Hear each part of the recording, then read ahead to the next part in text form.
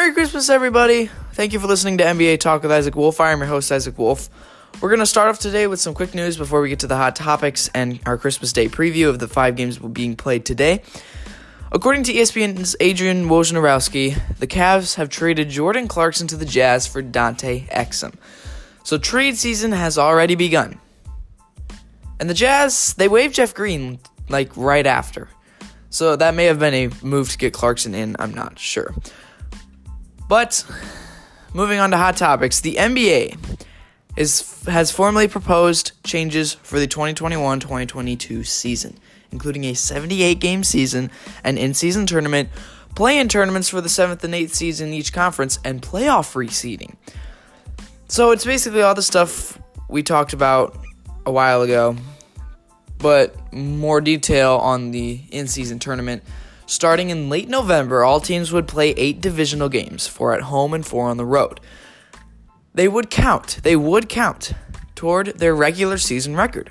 That's for the early stage of the tournament. The 6 division winners and 2 wild cards would qualify for the quarterfinals in mid-December. Semifinals would be a doubleheader a few days later, with the final game being played 2 days later. The NBA had specific dates, but they said they were tentative, so they're likely to change and thus not really needed in the description of what's happening.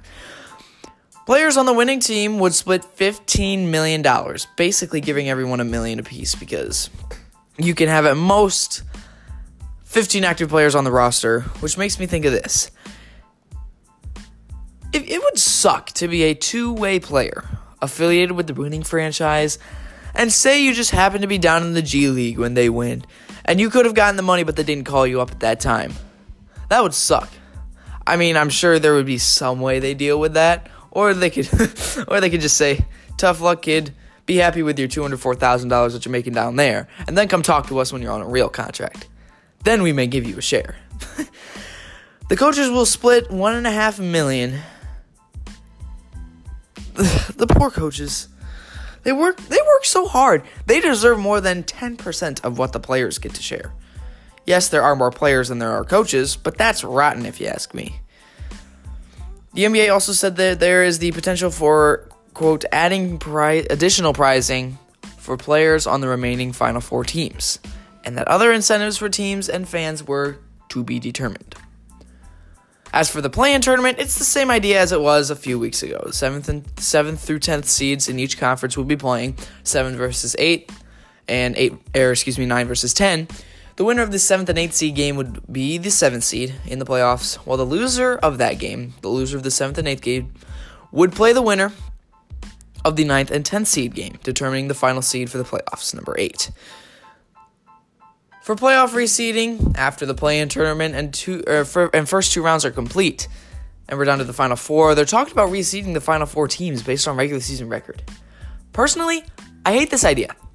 Don't reseed the teams. Keep it as the Eastern Conference and Western Conference finals, with the finals being East versus West. If you're going to change it, do the thing where you completely reseed everyone 1 through 16. I'd be fine with that. It would take some adjusting, but I'd be fine. But don't change some of it and not all of it. However, there are rumors that there has been strong concern against this, which is good, because I don't like it. Other people might, but So there you have it. The NBA has officially proposed those changes, and they are looking for them to take effect during the 2021-2022 season. Isaiah Thomas went into the stands in Philadelphia during the Wizards game against the Sixers to confront a fan who was yelling some not nice words at him, made some inappropriate gestures to him as well. Thomas was ejected that game and suspended for 2 more. The fan was banned for a year, I believe. But, the confrontation was very peaceful. Thomas was very calm. The fan wasn't acting crazy, although it seems that he may have been earlier. It wasn't anything physically violent. Thomas basically just went up to the fan and said, "Hey, don't do that." The fan said he just wanted a Frosty because he was yelling that stuff at him during a free throw, I guess, because Philly fans get a free Frosty and if an opponent misses 2 free throws in the second half, which makes me believe that he was yelling it during the free throw when he took a free throw, which I really hope that wasn't the deal. You can make noise, But that's crossing the line for something you can get for like $1.50 at Wendy's, okay? And it's quality. They're probably giving out crap Frosties that aren't even good. My point is, you don't need to do all that for a free Frosty when you can get it at Wendy's for $1.50. And by the way, go grab one when you can. It's a good bargain for quality food. Wendy's Frosties, get the chocolate. Okay, I got a little sidetracked with that. But let's move on to our Christmas Day preview. 5 great games today. Celtics, Raptors, Sixers, Bucks, Rockets, Warriors, Clippers, Lakers, Nuggets, Pelicans. In that order, all games are on ABC or ESPN. The first game of the day at noon on ESPN is Celtics, Raptors. I was originally thinking this would have been so much better if it was Celtics Nets in Boston because it would be Kyrie's first game back. Remember, he was not there the first time they played each other at TD Garden. But then I realized he's still injured. He is still out. Not expected to come back for another 2 to 3 weeks. But as for the game, I expect the Celtics to come out on top. The Raptors are very shorthanded without Pascal Siakam, Norman Powell, and Marc Gasol, who are all out indefinitely. Without that star power, it's going to be hard to overcome Kemba, Tatum, and the Celtics, who have won 3 in a row and 7 of their last 10. So I don't expect this to be a very close game. Definitely won't be that nail-biter that will have you on the edge of your seats. Maybe Taco will get in on Christmas Day. That would be amazing. Obviously, you don't want to hope that the Raptors get blown out, but it's a possibility. And if Taco plays, that would be my Christmas present from the NBA. If Taco gets in, maybe gets a dunk or 2, maybe a block, that would be perfect. Let's move on to Bucks Sixers, 2:30 p.m. Eastern Time on ABC. This will probably be the second best game outside of Lakers Clippers. Should be close. Almost everyone's healthy for each team as of right now, with the exception of Eric Bledsoe and Matisse Thybulle. But Giannis is good to go, as is Middleton, Lopez, Embiid, Simmons, Harris, all those guys. We should be in for a great Eastern Conference game, potential Eastern Conference Finals matchup. These are the 2 teams I have playing in that series next May. As of right now, however, they are the 1 and 5 seed. Bucks sitting at 27-4, Sixers are 22-10. But yeah, should be a really good and competitive game in Philly. Rockets Warriors at 5 p.m. Eastern Time on ABC also. This is not the kind of game we thought it would be at the beginning of the season. It was supposed to be Steph, D'Lo, and Dre versus Harden and Westbrook. Instead, it's Harden and Westbrook versus just D'Lo and Dre. The Warriors won't have Steph back for a very long time, and when he does come back, it won't make a difference in their season. Klay Thompson's probably out all season. They're 15th in the West. The Warriors are 15th. Tied for the second worst record in the league at 7-24. So yeah, not the most entertaining game anymore. But we'll still get to see Harden do his thing. Probably hit the high 30s, maybe low 40s in scoring. Russ will have his way. I expect the Rockets to run away with this one. Come out of the gate strong, never look back, and get their 7th straight road win. Then after that, you'll have about a half hour to maybe eat, talk with family a little bit, and then get ready to watch the game at 8 p.m. Eastern Time on ESPN and ABC, Lakers Clippers from Staples Center. It will be on the Lakers court. I'm surprised this isn't the late game that starts at 10:30, but I'm actually glad that I don't have to stay up till 1 in the morning watching this. This game will be as good as advertised. The first meeting between the two was opening night. The Clippers won that one 112-102, and this one should be no different.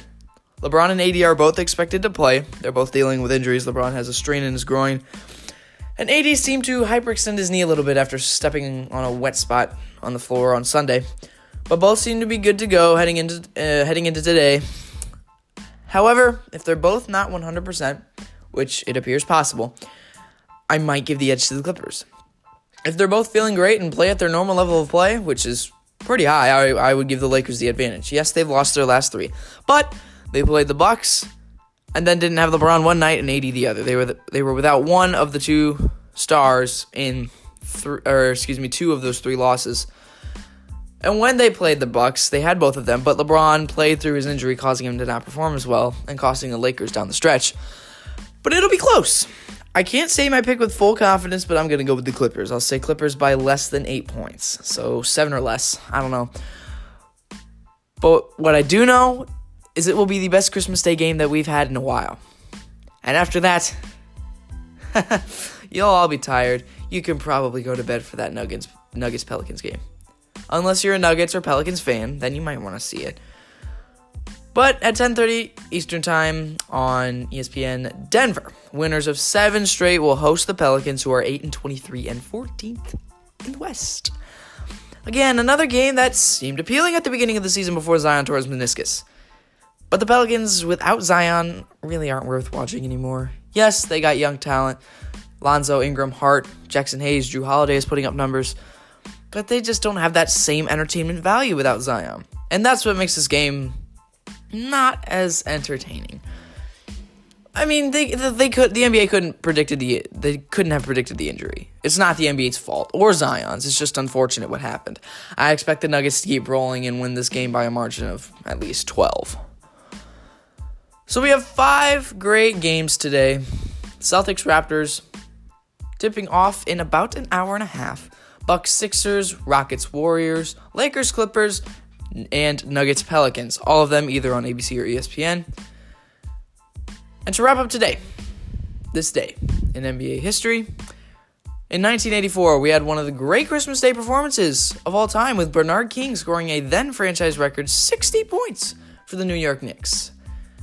However, the Knicks lost to the Nets 120-114, but that doesn't matter. Bernard King scored 60 on Christmas Day. That's pretty cool. Maybe James Harden gets that today against a not very good Warriors team.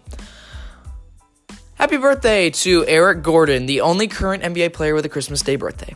Unfortunately, he's not playing for Houston today, still recovering from his knee surgery. He should return soon, though.